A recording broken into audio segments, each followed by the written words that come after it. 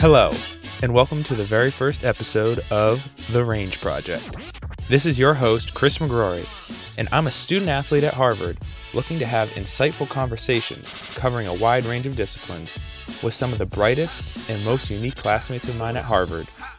Today, two history nerds and friends of mine, Matt Thomas and Garrett Walker, share their love for the subject through stories of President Theodore Roosevelt, and along the way, give an inside look at their college experiences and personal interests.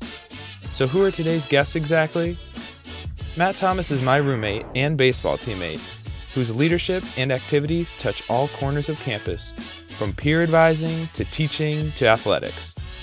Garrett Walker, a hilarious mutual friend of ours, is read well beyond his years and has applied the lessons of history's finest into how he organizes his life and through his charity work with effective altruism.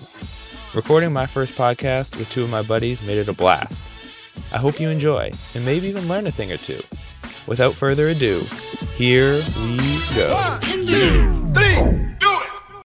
I would love to start asking you boys, you could have come to Harvard studying anything, and I'd like to hear if you guys had an idea of what you were going to study when you arrived on campus, and explain what you study now and why you study it, and maybe give a brief introduction so we can place a voice with a name.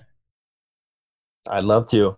So I'm Matt Thomas, junior at Kirkland House, proud roommate of Chris McGrory. We have a strict bedtime of 10 p.m., lights out at that time, no exceptions. I study what's called social studies at Harvard, and whenever I say that, people say, isn't that your fourth grade history class? And I say, yes. But here, what it means for me is it's any number of different disciplines, but I study U.S. history and government. And I had a pretty good idea that's what I wanted to do coming into college, just because it was my favorite subject in high school. But I had no idea kind of what it would look like once I got here.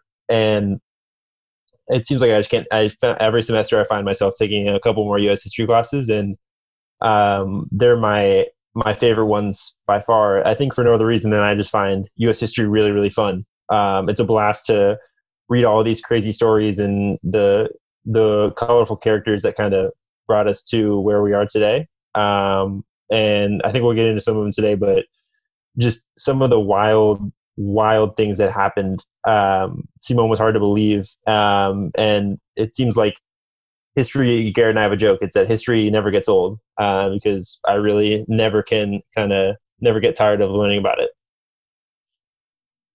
Sweet. Yeah. My name's Garrett Walker. I'm also a junior in Quincy House. I study history of the secondary and government. Coming into Harvard, I was thinking the other way around, but met kids who concentrated in government and decided against it.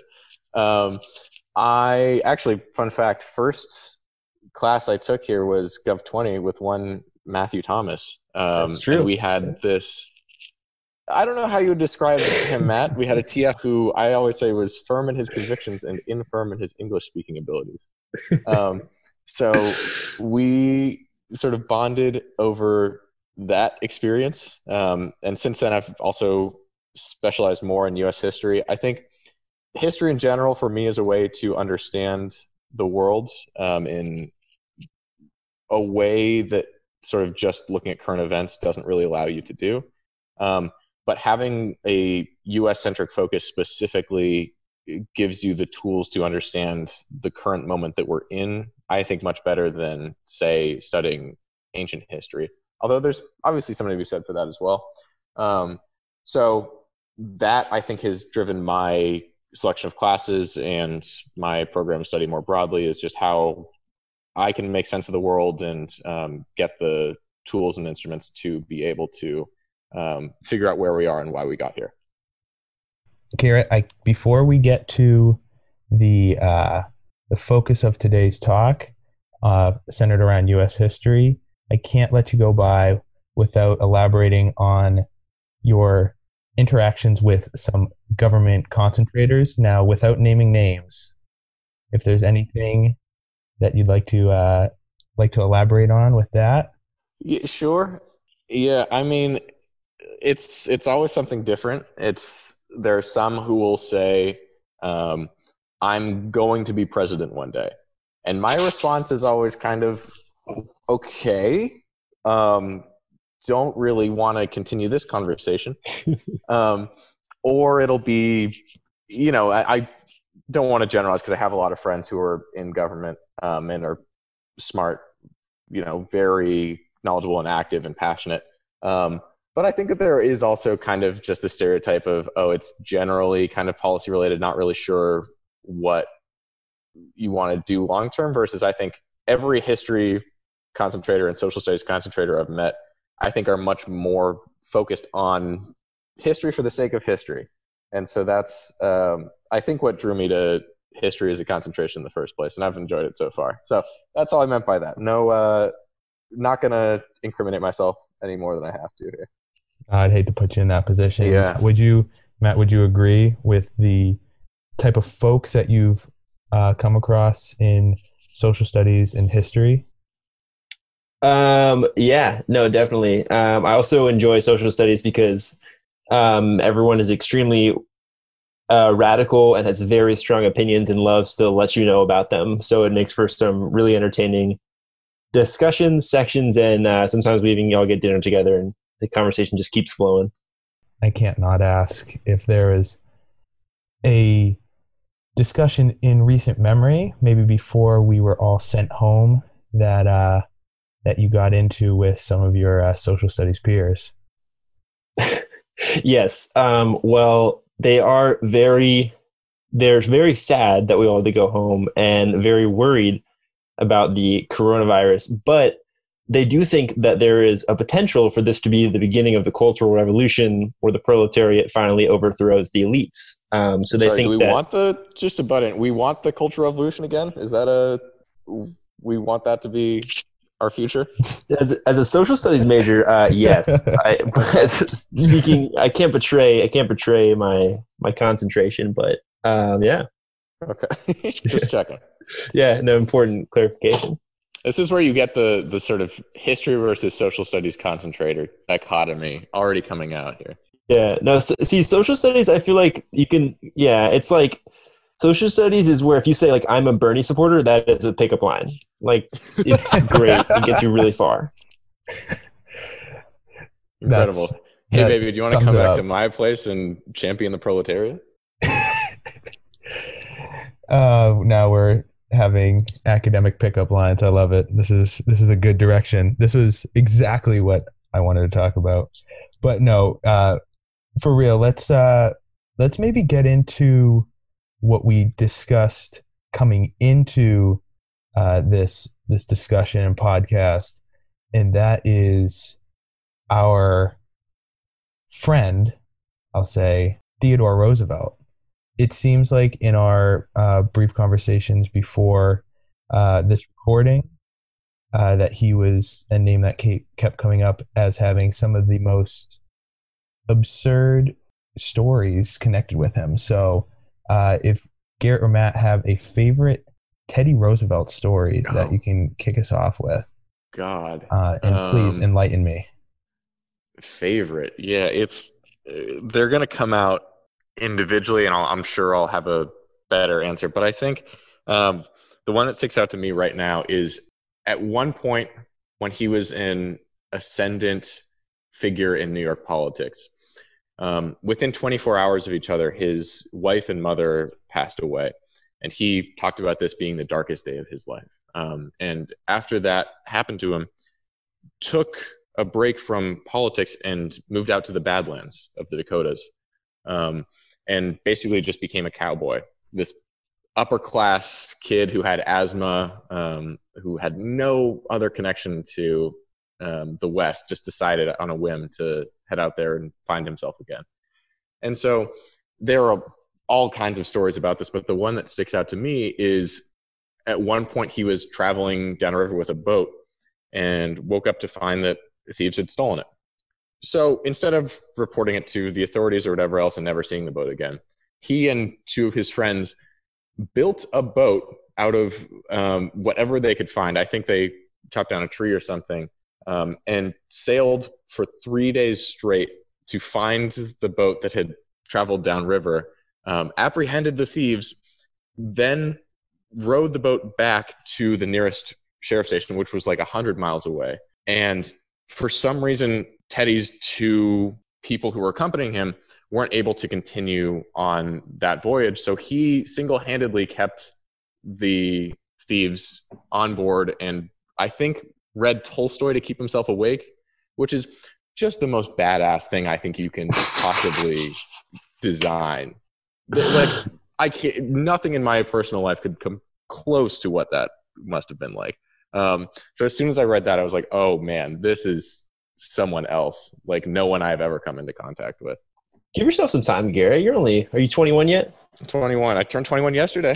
Oh, happy belated birthday. Happy birthday, Garrett. Thank you. Anyway, Matt, what's your favorite Teddy story? I think my favorite, this is a pretty famous one, but is when he was running for president in 1912. So after he'd been president twice, but then took 4 years off and then wanted to become president again.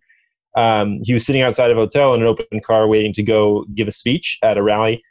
And an assassin came up and shot him at point blank, right in the chest. And it just so happened to deflect off of his metal glass case, and he had a 50-page speech in his breast pocket, and that made it so the bullet only lodged in him instead of actually just killing him right there on the spot. And so it's shocking enough that he even survived this assassination attempt, but then when he got back up, the doctors ordered him to the hospital, and he refused, saying he had a speech to give and he was going to go give it. So sure enough, he got right back there in the car, and they went to the speech venue, and he was a little flushed, and you could see the color drain from his face a little bit, but he finished the entire speech. And Garrett, I know we're talking about this. You have some of the dialogue from that speech? Yeah.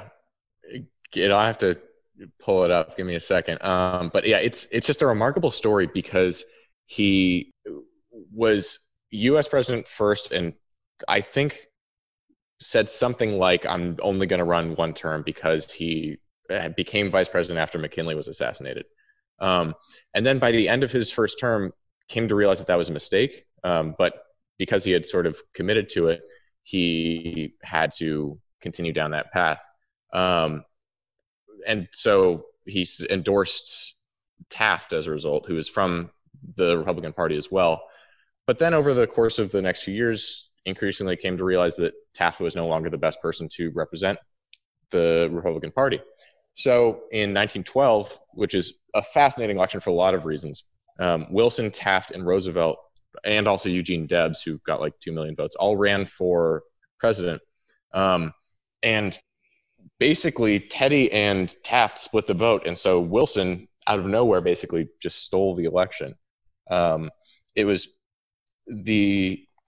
one of the most interesting elections, I think, in U.S. history for that particular moment. And just so many, all three of them were progressive and were kind of hustling to outprogress the other two.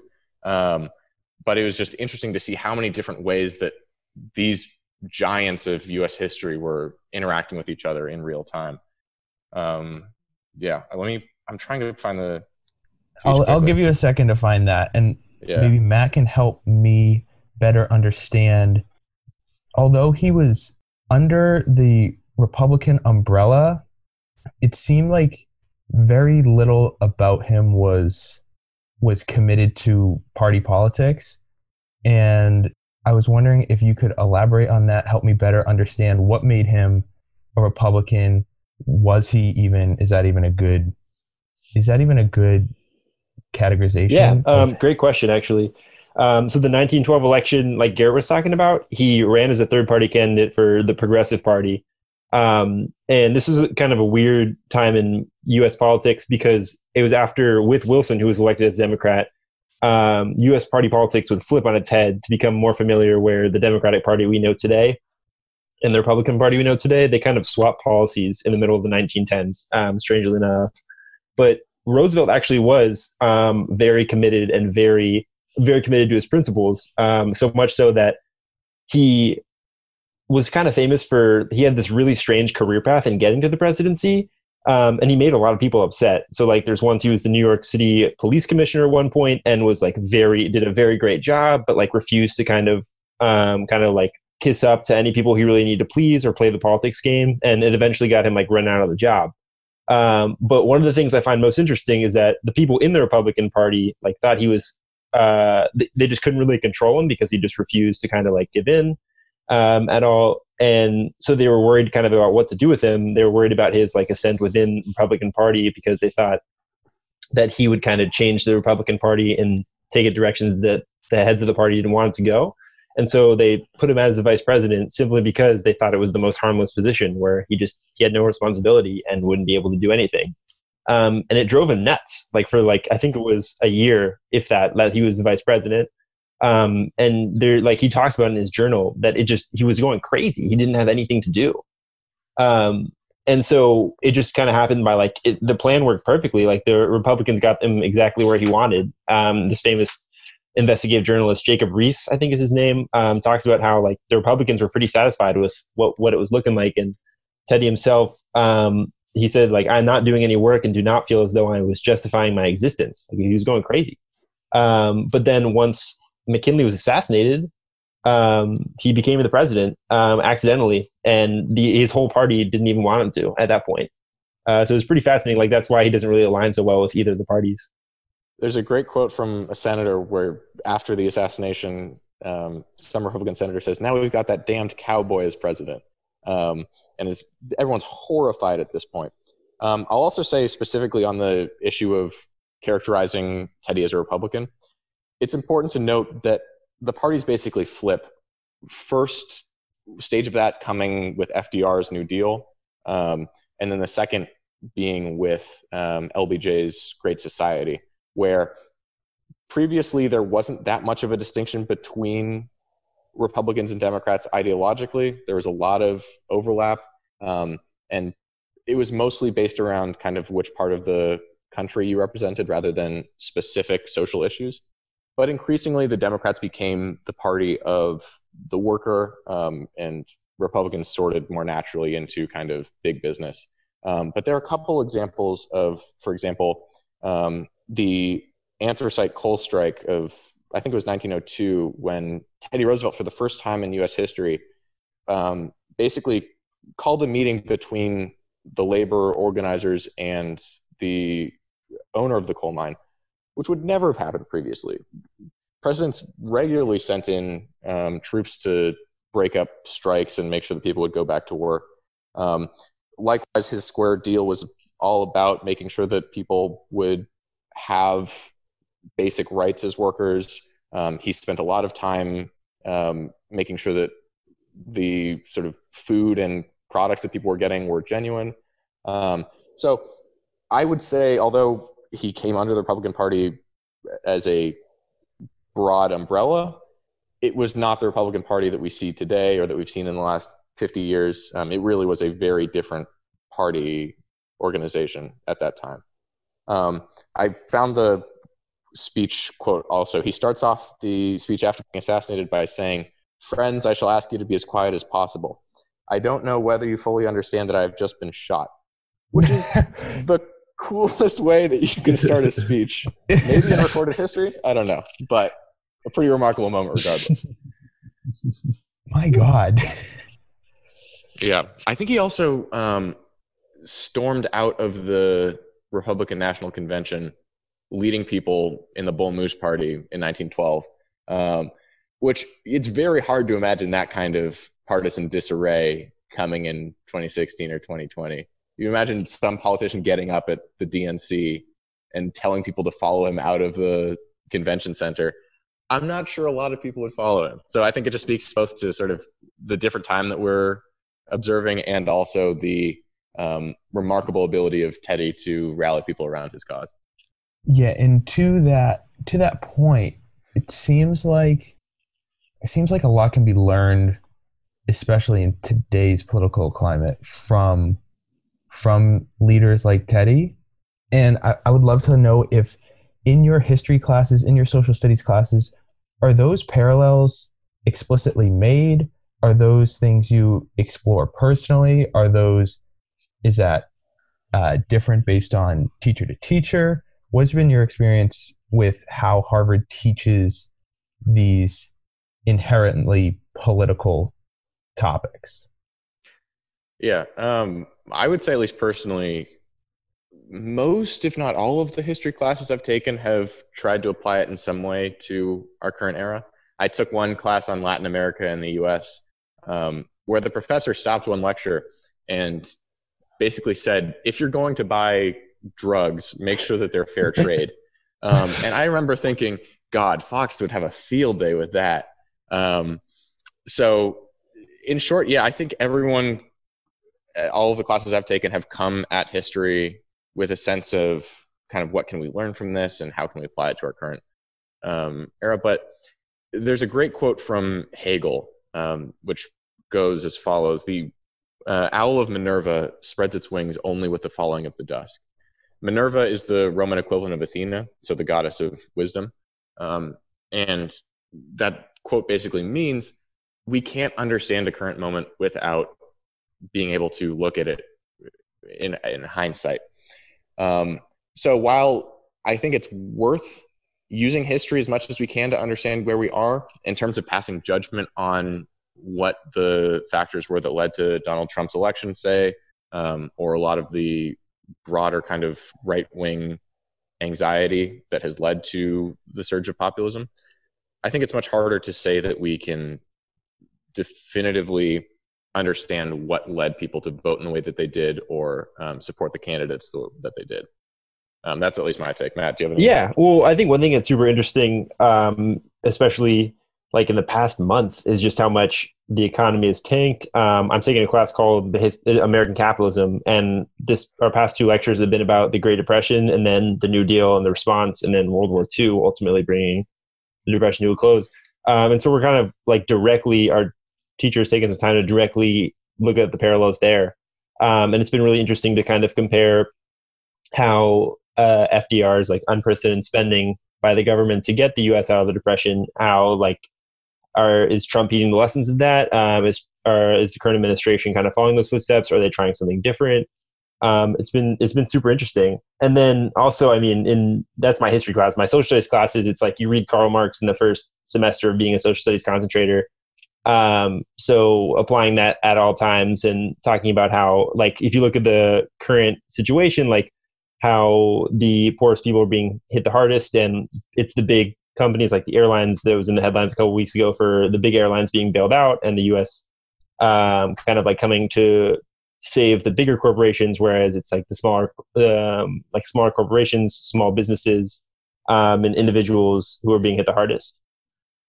So just for my personal curiosity, are you endorsing the Communist Manifesto or Capital? No, I can't endorse it all the way. But the Communist Manifesto, that one I can't endorse. Capital, I think Capital has some compelling arguments. I'll leave it at that. Well, it seems like, Matt, you're taking some lessons from Teddy.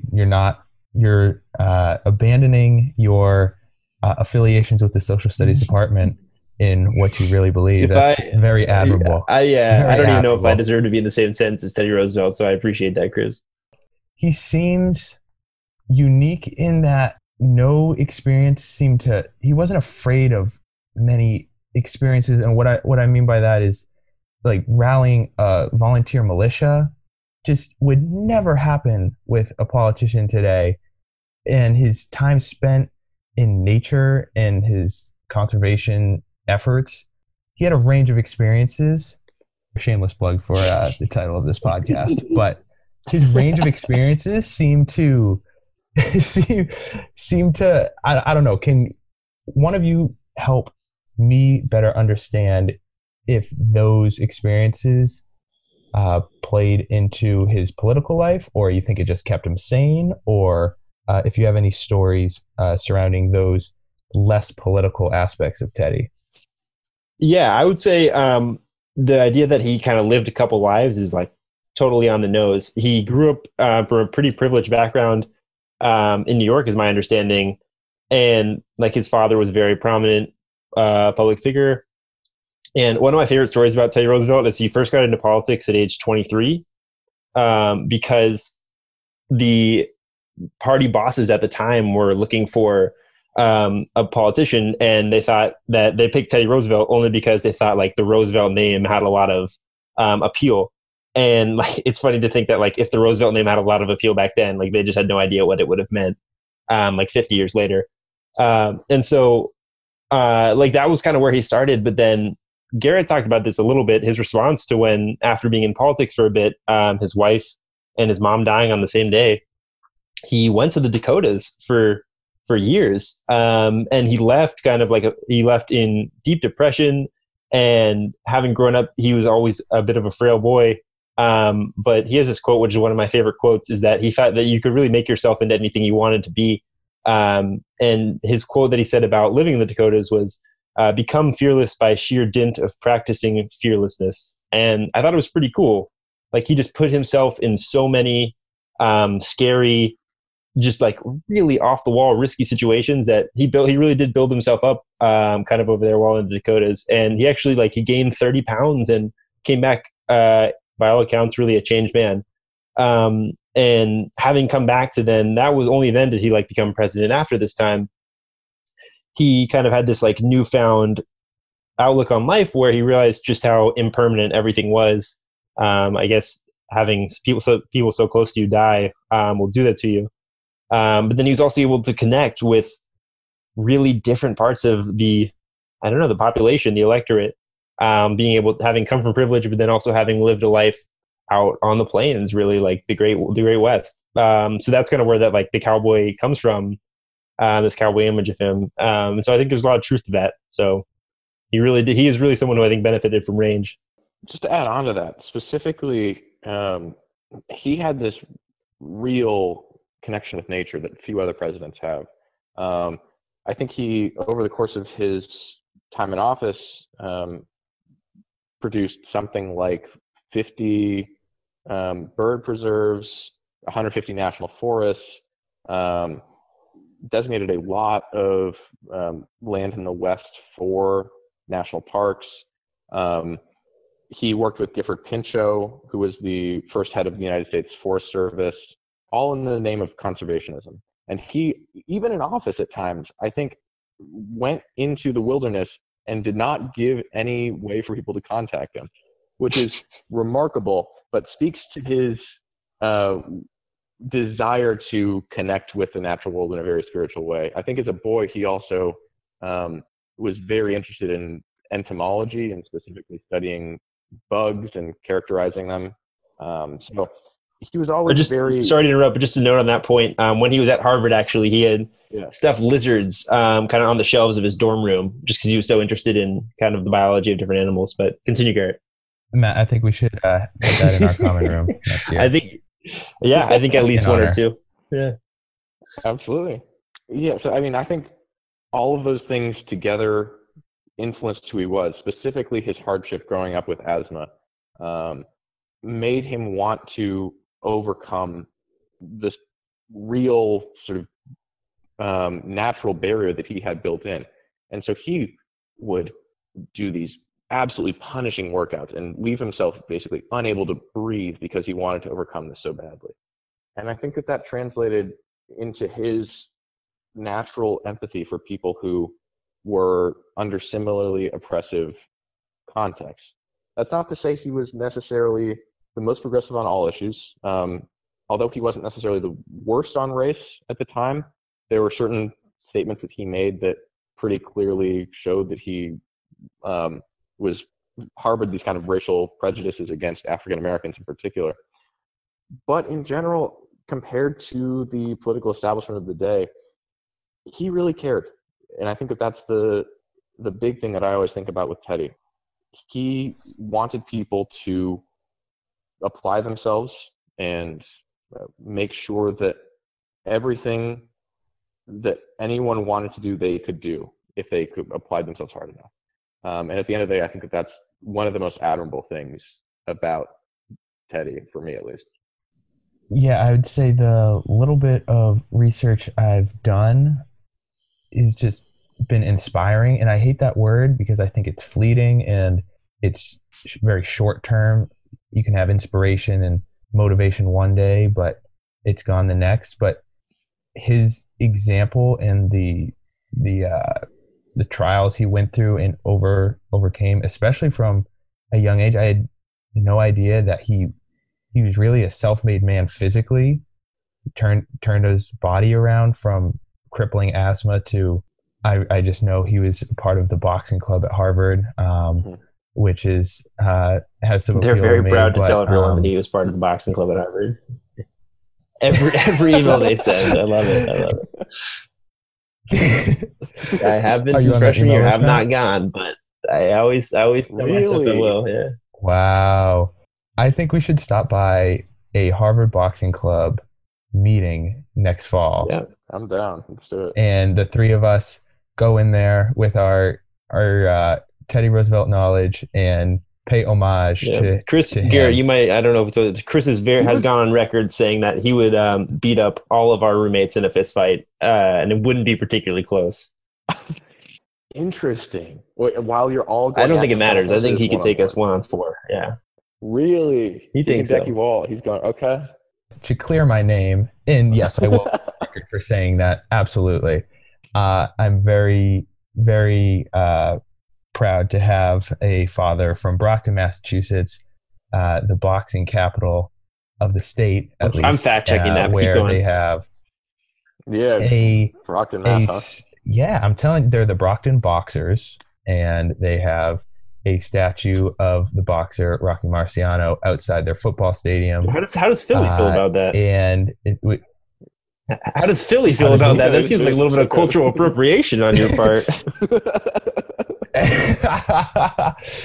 Well, it was in his DNA to learn how to box, and he's thus passed down a little bit of knowledge to me. And I feel like that little bit of knowledge would take me far in a fight against our roommates.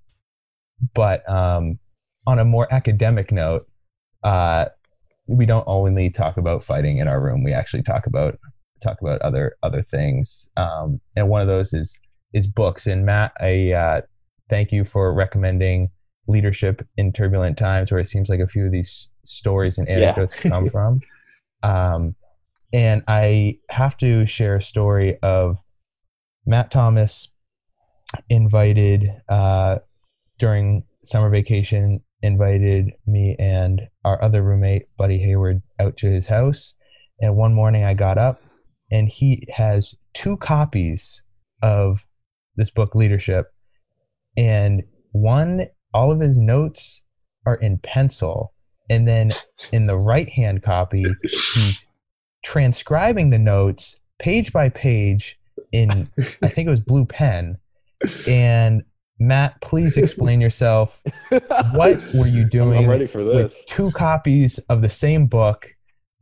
Please, the floor is yours. First off, I have to say, I did recommend that book to you. I only knew about it because Garrett recommended it to me.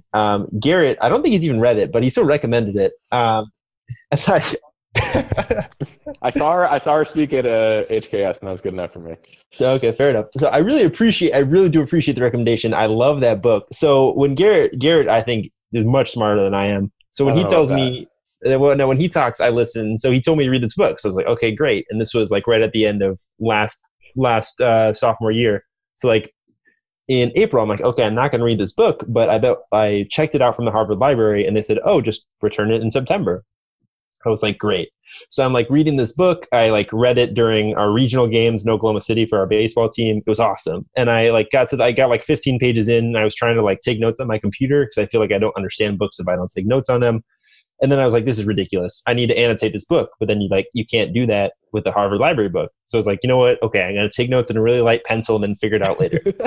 So like, sure enough, like I'm taking notes in like really light pencil on this book. And it's like, it has these quotes from Teddy Roosevelt and Abe Lincoln, like, and FDR and LBJ. It's like so inspiring to read. And it's like these unbelievably fun facts and anecdotes. And so I'm like, okay, I really need to figure something out. So I get home over summer break, and I'm like, I need to treat myself. It's been a long sophomore year. Try to work grinded in the classroom, student athlete lifestyle. So then I'm like, you know what? I'm going to buy this book. So I bought another copy of the book, and I got it mailed to my house. And at that point, I'd read like 250 pages of the book, and annotated in pencil. So I was like, oh man, okay. I then would like go through and transcribe the notes from my Harvard Library copy into my personal copy, and then like erase the notes in the Harvard Library copy so they wouldn't know that I sold their book, which was like brand new. And I don't think anyone had checked out before I'd done it. So I hopefully no one at Harvard Widener Library hears this podcast. Otherwise, I'm sending it straight to them if they have a feedback form. Yeah, great. Yeah. So then, sure enough, that is how and why I had 2 copies of this book. I feel like, Matt, are we in AP Lit? Like, what are we doing? Well, I'm 2 chapters in. Well, Garrett, you wouldn't know because you've never read it, but I'm 2 chapters in, and I can attest to it is worthy of every note Matt put into the book, and the margins. And there was arguably just as well. It wasn't necessarily the length of his notes on the margins, because yes, I did read some of his notes, but they're very punchy. His notes on the margins they're pretty funny, to a lot of yes exclamation point, and the like. Garrett, do you have any unique or I won't say weird, but unique styles of attacking what you're studying? Garrett only writes in capital letters. Fun fact. This is true. I only write in caps. So ever since junior year of high school, I realized my capital letters were more legible than lowercase. So just made the switch over. It looks like I'm shouting, but it's faster and better. Garrett, what about the Google Doc you shared? You blessed with Matt and I. If you want to touch on that. Sure thing. Yeah. I, since about freshman year, I think, started realizing that in my history readings, I was just coming across the wildest facts, and I didn't want to forget them because they were either so surprising or interesting, or some just plain funny, that I wanted to be able to remember them. So I started just a notes document on my phone of all the things that I was reading. That quickly turned into a 5-page document of various facts. So I can give some of my favorites here. One is, in classical music, you think of these kind of straight-laced old guys who have like powdered wigs and whatever else when you think of classical music. But you really don't realize how weird and, some of them actually insane they were. For instance, Mozart produced a canon which he called Lick My Ass, and that did well enough apparently that he wrote a sequel called Lick My Ass Nice and Clean. Oh my god! So can we fact check that? There's a Wikipedia page on it. He said it to me before. Do we trust this Wikipedia page? Like, did Garrett make this Wikipedia page and publish it under a different name? That'd be a long. I would not put it past him. I think Mozart. What was he? German? Austrian? Oh God, I probably. Yeah, he's Austrian. The title is in a different language and then translated into English. So unless Garrett learned another language to craft this, it's true. It's yeah. I will concede that. The big thing about this notes document is I do not swear by any of the sources, but it's more fun that way. Yeah, don't let the truth get in the way of a good story. That's what I'm saying. Yes, sir. Now, do you have anything to add, Matt? On top of Garrett's fun facts, no, I think Garrett pretty much has cornered the market on just stories that you just cannot believe. But yeah, it makes for some really fun lunch conversations. I think one that I wanted to add about Teddy Roosevelt is one of the reasons I like him so much is he was Batman. I swear, just listen to the story and tell me he wasn't Batman. So when he was the police commissioner of New York City, his job was to run the entire police department. But what he was worried about was that the cops who would do the overnight shift weren't really doing their job. And so he'd go on these things called midnight rambles. And what he'd do is he'd like walk around the city disguised, trying to find his cops and see if they were like doing their jobs. And so apparently at one point, like well deep into the night, he walks into this oyster bar and finds a couple of his cops off duty. And he's sitting there disguised, and he's like, "Oh, why?" Like he inquires, like, "Why aren't you guys on the streets? Why aren't you doing your job?" And they are pretty like they're annoyed and insulted that he even asked a question. They're like, "Who are you?" Like, "You're not Commissioner Roosevelt." And he goes, "Sure enough, I am." And so I just think he's Batman because that is exactly what Batman would do, right? He just like he patrols the streets. So now all of a sudden, all these other cops hear this story, and they're like, "Well, if we're doing something we shouldn't be doing at midnight and not kind of on our post at 2 a.m., who's to stop Commissioner Roosevelt from coming up and finding us?" And I don't know. I feel like my favorite movie is The Dark Knight. I talk about it way too much. I made Chris watch it with me.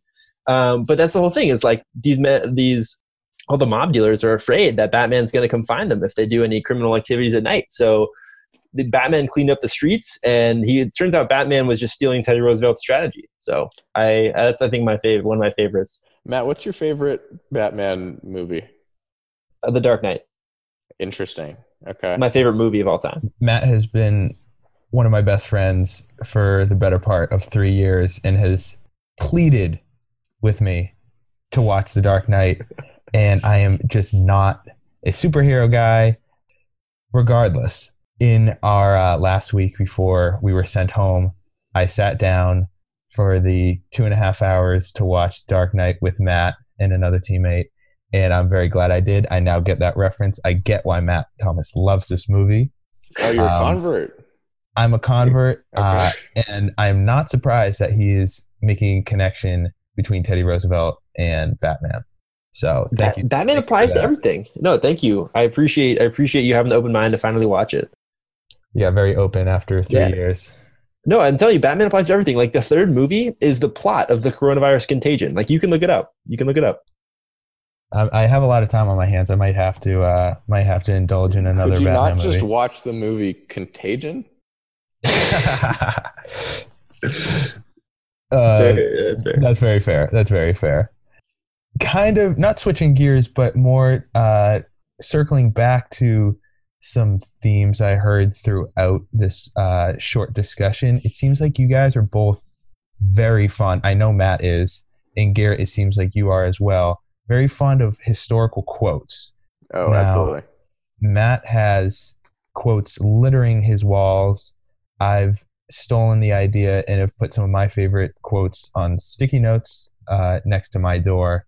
And I was wondering if there are any historical quotes, and now they can be lighthearted or they can be ones you find yourself going back to more often than others, whether that's in times of adversity, whether that be in school or relationships or otherwise.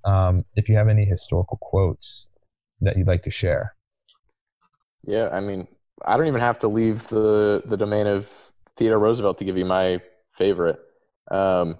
He gave this speech a couple times called "The Man in the Arena," and I can sort of reel it off pretty quickly. It is not the critic who counts, not the man who points out how the strong man stumbles or where the doer of deeds could have done them better. The credit belongs to the man who is actually in the arena, whose face is marred by dust and sweat and blood, who strives valiantly, who errs, who comes short again and again, who spends himself in a worthy cause, who at the best knows in the end the triumph of high achievement, and who at the worst, if he fails, at least fails while daring greatly, so that his place shall never be with those cold and timid souls who neither know victory nor defeat. That, to me, is something that is captured in few other quotes. It's not the idea that failure is something to celebrate, which I think is kind of the mantra of Silicon Valley these days. I'm from Palo Alto originally, and I see that a lot. That's not what this quote was about. Here, Teddy's saying failure is to some extent inevitable, and it's not something that we should strive for, obviously. But in the end, there are going to be a lot of people who break you down and who criticize you from the outside. That's not important. What's important is that you're applying yourself, and even if you fail, you know that you gave it your best shot and you couldn't have done any better than what you did. And so when I'm thinking about who I want to be and the mission in life that I have, I often return to that quote and think about what exactly Teddy was stressing in that moment, and take some solace in that fact. Yeah, Garrett, I think you would like to hear that we get to see that quote every day we walk through the halls of Dillon Fieldhouse going into the athletics building. Really? Yep. And I stole it from Matt Thomas, who touches that quote every single day when we walk into the building of our locker room. So, Matt, that's true, right? Yep, that's very true. That's I stole that incredible. from Noah Zavalis. I love that quote so much. I think it is also one of my favorite all time. I try to make my Instagram handle Matt in the Arena, which is about like it's somehow might not even be the nerdiest thing I said on this podcast. But sure enough, someone beat me to it, and it's taken. However, when I created a TikTok account, it was not taken. So if you want to look me up on TikTok, Matt in the Arena, hit me up. But yeah, that quote is awesome. LeBron James has even referenced that quote before, like in press conferences. Yeah. It is really kind of like everything you could look for in any moment of self-doubt. I can't believe you bastardized the quote by applying Teddy Roosevelt to TikTok. Yeah, that's a fair point. I think I don't know. I don't know what he would think about TikTok, but maybe he would not be so amused. But yeah, that Garrett, great call right there. That really is one of my favorites too, if not number one. But yeah. What else is up there for you? There's Mark Twain. I think has some of the greatest quotes going. I think one of my favorites of his that's like actually makes I've tried to look it up and figure out the context of it, but that didn't even really clear it up. He said that once that cauliflower is nothing but cabbage with a college education. It's like, it's like can I get a Matt Thomas analysis on that guy? Well, I can't quite analyze it, but I like to think that I myself am in the process of going from cabbage to cauliflower. Getting this college education. Wow. And yeah. Snaps for that. Yeah, no. So in moments of when I'm really kind of like down on my luck at school, and really maybe it's late night in the library or what have you, I just remind myself that I am becoming cauliflower, and it gets me through the tough times. But yeah, Mark Twain has a million great quotes. Some of them, you have to be careful though, because some of them are people apocryphal. Yeah, totally apocryphal. Yeah, that's fair. But another great one is the more I learn about people, the more I like my dog. Great one. Yeah. Then I think he's something, I don't know if you guys heard this one, but it's never argue with a stupid person. They'll drag you down to their level and beat you with experience. Mm-hmm. I was like, yeah, I love that one. But Mark Twain, I don't know. I can't say if any of these are totally true or not, but yeah, Mark Twain is some of my favorites, in addition to the Man in the Arena quote. I would say Matt Thomas becoming a cauliflower is a pretty good way to wrap up. But yeah, I feel like we've touched on a lot. I know I've learned a lot from your guys' explanations of Teddy Roosevelt. So thank you for that. If there is anything else you would like to talk about, please let's keep this casual, and feel free to bring up anything now. Chris, can you share one of your favorite quotes with us? That's true. I was gonna ask you. Yes, I can. I would say every day, like I stole this from you, Matt. I have sticky notes of quotes that I really enjoy, and one of my favorites is, "With the exercise of self-trust, new powers shall appear." And that's a Emerson quote from Self-Reliance, and it just reminds me that I already have the tools to overcome anything that comes my way, and sometimes I just need a little reminder of self-trust.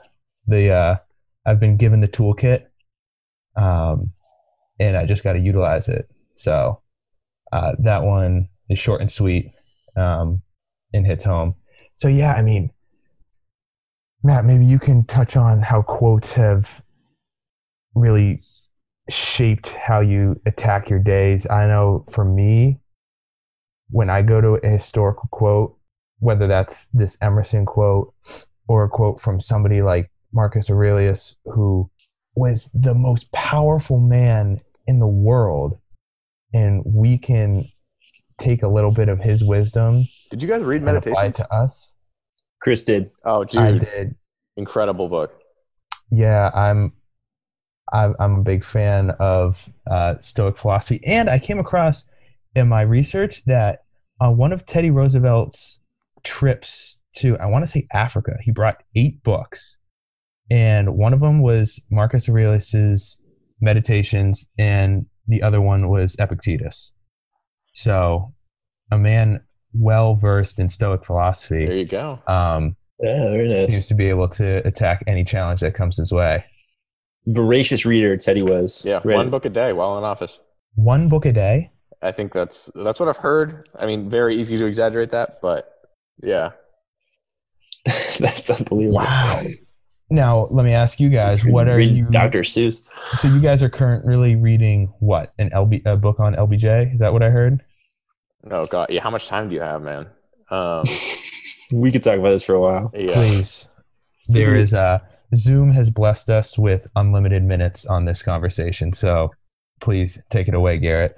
Okay, yeah. I mean, there's a biographer named Robert Caro who originally got his start by profiling the, I think, Commissioner of Transportation in New York named Robert Moses, who basically became the most powerful person in New York just by building highways. If you're driving on a highway in New York, it was built by Robert Moses. And so Caro exposed it and created this 1,000-page book called The Power Broker that did so well. And since then, he, for the last 4 decades now, almost, has dedicated the rest of his career to studying LBJ and understanding him from an insider's perspective. He tells this story about how LBJ growing up was dirt poor. He would pull with his brother the yoke of their plow through the fields in hill country in Texas, which is known for its terrible soil. And there's basically nothing that you can grow there that will reliably hold. And from that point, then he makes a promise to himself that he's going to get out and accomplish something. And then he goes off to a teacher's college and works with immigrant kids who are going to school. And at night, he can hear them and the trucks that are shipping them off to work in fields, and he'll never see them again. And he makes a promise to himself then, and he says, if I ever get in a position of power, I'm going to help those little boys and girls. From there, he goes through the House of Representatives and has what many assume to be a stolen election, makes his way to the Senate, controls basically all the finances in the Senate, and ingratiates himself with Southern leadership such that he is able to push through a compromise Civil Rights Act in, I think, 1957 or 58. 57, yeah. 57. Then becomes the vice president, and he kind of feels isolated because he just lost everything that he had built in the Senate, and is alienated by the Kennedy clan. Finally decides he's going to make the best of it and takes Kennedy on a tour of Texas. And then he finally takes him to Dallas, where Kennedy's assassinated. And so LBJ wakes up the next day and he says, I am going to make civil rights legislation the crux of my platform. And he does that and passes the most significant civil rights legislation this country's ever known. So Garrett and I, long story short, have decided to read these biographies Caro has written about LBJ. And we just started a couple days ago, and I think there are 4 of them out now. He's working on a 5th. The first one is, I think, 750 pages. So we got some time on our hands in quarantine, and this is how we might spend a whole lot of it. Are there any other books you've read recently in recent memory that you would recommend or that have stuck out as particularly impactful? Yes, the title, another plug for the podcast. I just kind of finished and reread Range. That book is phenomenal. It's so gratifying. In that, like, one of our other roommate who read it told me, he's like, this is the best argument for liberal arts education I've ever heard. But it's especially nice to hear now when, like, we're all soon enough going to have to make up our minds about what we want to do in the world. And just realizing just how much value there is in experimenting and not knowing, and second guessing yourself, how that can really be a positive thing, or sometimes making mistakes can really end up shaping your career for the better. Just trying, the thesis is that, like, every experience you build on, generalists triumph over specialists, in that they have experience from all these different domains, that really help them become better critical thinkers and problem solvers, than people who specialize pretty narrowly in just one subject. I also just reread The Outsiders, which I hadn't read since 7th grade, and I found my 7th grade book of The Outsiders that we had to read in English class. And sure enough, I made the same kind of bizarre annotations back then. Spelled a lot of words wrong. Pretty disappointed in my 13-year-old self. But, like, I just, like, forgot letters. Like, I would write going without the N. Like, I don't know what I was doing. Like, maybe I was in a hurry, but it was bad. But yeah, I would highly recommend that book. Great book. Talk about good quotes. Stay gold, Robert Frost. Stay gold, Pony Boy. Yeah. But yeah. Yeah, maybe I'll go back. So I've also been going back to old fiction books that I was had to read in middle school and high school, and so maybe Outsiders is on that list. I was cleaning my bookshelf and I found it, so I have the copy. I want to say I read it in my 8th grade class.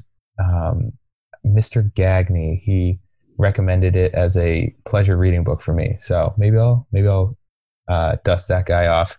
And I can't not thank you, Matt, for recommending Range to me as well. I read your copy, so it is a well-read book. Sisterhood of the traveling Matt Thomas books over here. This is the traveling, and I took notes on index cards because really, God forbid I touched his copy of Range. But that was an absolute experience, reading an entire book annotated by Matt Thomas. And there would be nights that I would ask you about those, and then you would go off. Those are some of the most fun, relaxing nights. What are your guys' favorite books? Fiction, nonfiction, any of the above? I mean, mine right off the top of my head, the only book that I've consistently read multiple times and have gifted to friends is Meditations by Marcus Aurelius. Like, that fundamentally changed my outlook on life. And I know it's kind of having a moment right now, Stoic philosophy, and I don't care. I'm glad it is.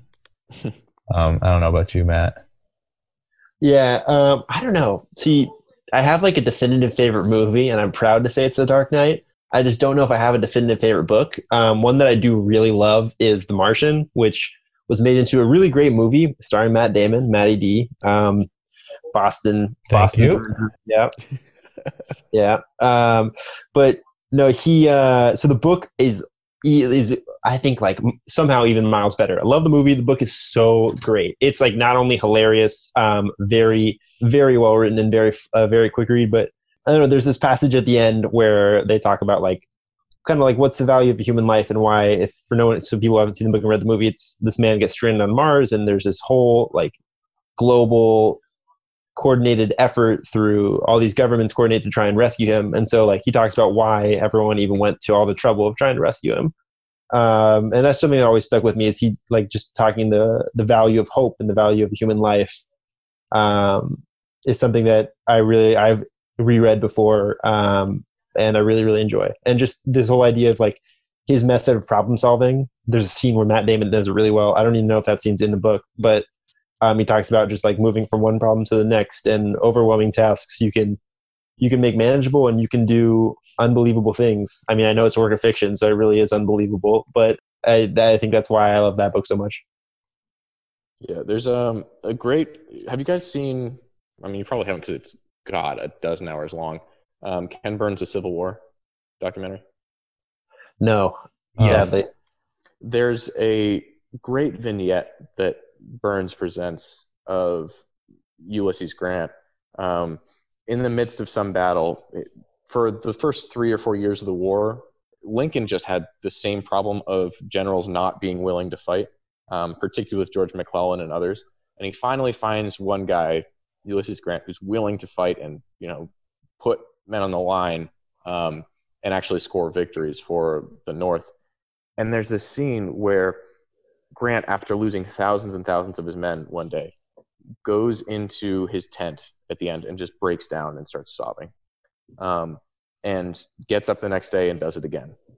And so when you were talking, Matt, about being able to sort of get up and go and make the decisions that need to be made, even if they're hard, I thought back to that moment, and specifically kind of the importance when you're a leader of having that internal drive and passion to do what's right, even if you're only 51% sure and you know that there's a 49% chance that things will not turn out the way that you planned.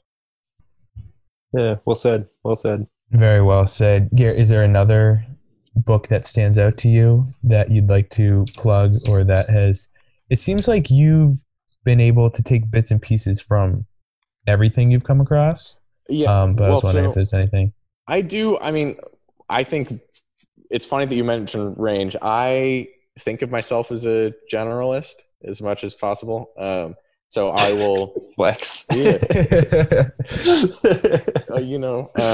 I will like read a bunch of book summaries rather than say sitting down for an individual book. But in terms of my favorite books, I would say fiction would be The Grapes of Wrath. I'm a huge Steinbeck guy. California represent. Yes, sir. And then nonfiction, either The Protestant Ethic by Weber, just because it basically invented sociology and political science more generally, or The Guns of August by Barbara Tuchman, which is a story of the first months of World War I and an analysis of how things unfolded the way that they did. This woman had like no formal history training, but she wrote this book and it just overnight became a sensation. And I think she won the Pulitzer or some other major award for it. Really, really great piece of history. So highly recommend to anyone who hasn't checked that out yet. Seems like we have a little book lineage. Matt Thomas recommends books to me. Garrett Walker helps recommend books to Matt. Yep. So they're trickling down to me, and I appreciate the one-to-one direct recommendations from you. I now have a nice little catalog to complete work the triangle. through. Give me some recommendations, man. I got nothing but time now. Beautiful. I think we can make that happen. Like I said, if there are any parting thoughts, we're just around the hour mark, which is fantastic. Thank you guys for your time and your insights, and just sharing with me. Yeah, of course. Yeah. It's been awesome. Yeah, Chris, honored to be the first guest on the Range Project. I'm proud you had enough faith in me to put us on a mic for an hour. Hopefully some of it was useful. No, I had nothing but faith. If any amount of our late night conversations could be translated to a podcast, I think that would be a success. And I think we did that a little bit of justice today. Absolutely. It's a little tough on Zoom. We made it work. But we made it work. No doubt we had an obstacle and we overcame. Just like Yes, TR. sir. Well said. Well, gentlemen, it's probably about dinner time, your time. Matt, I'm creeping up on my bedtime. It's currently 9:12 at night.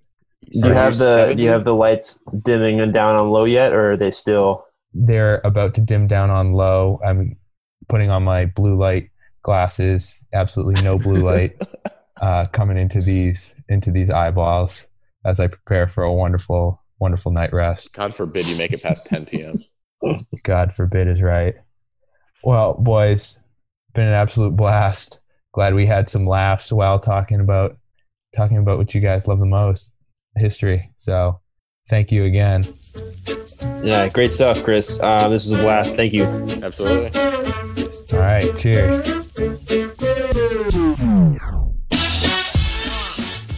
We made it. Episode 1 complete. I appreciate you making it this far. Be on the lookout for a link in the description for show notes covering all the books and people discussed today. Until episode 2, be well and stay healthy. Peace.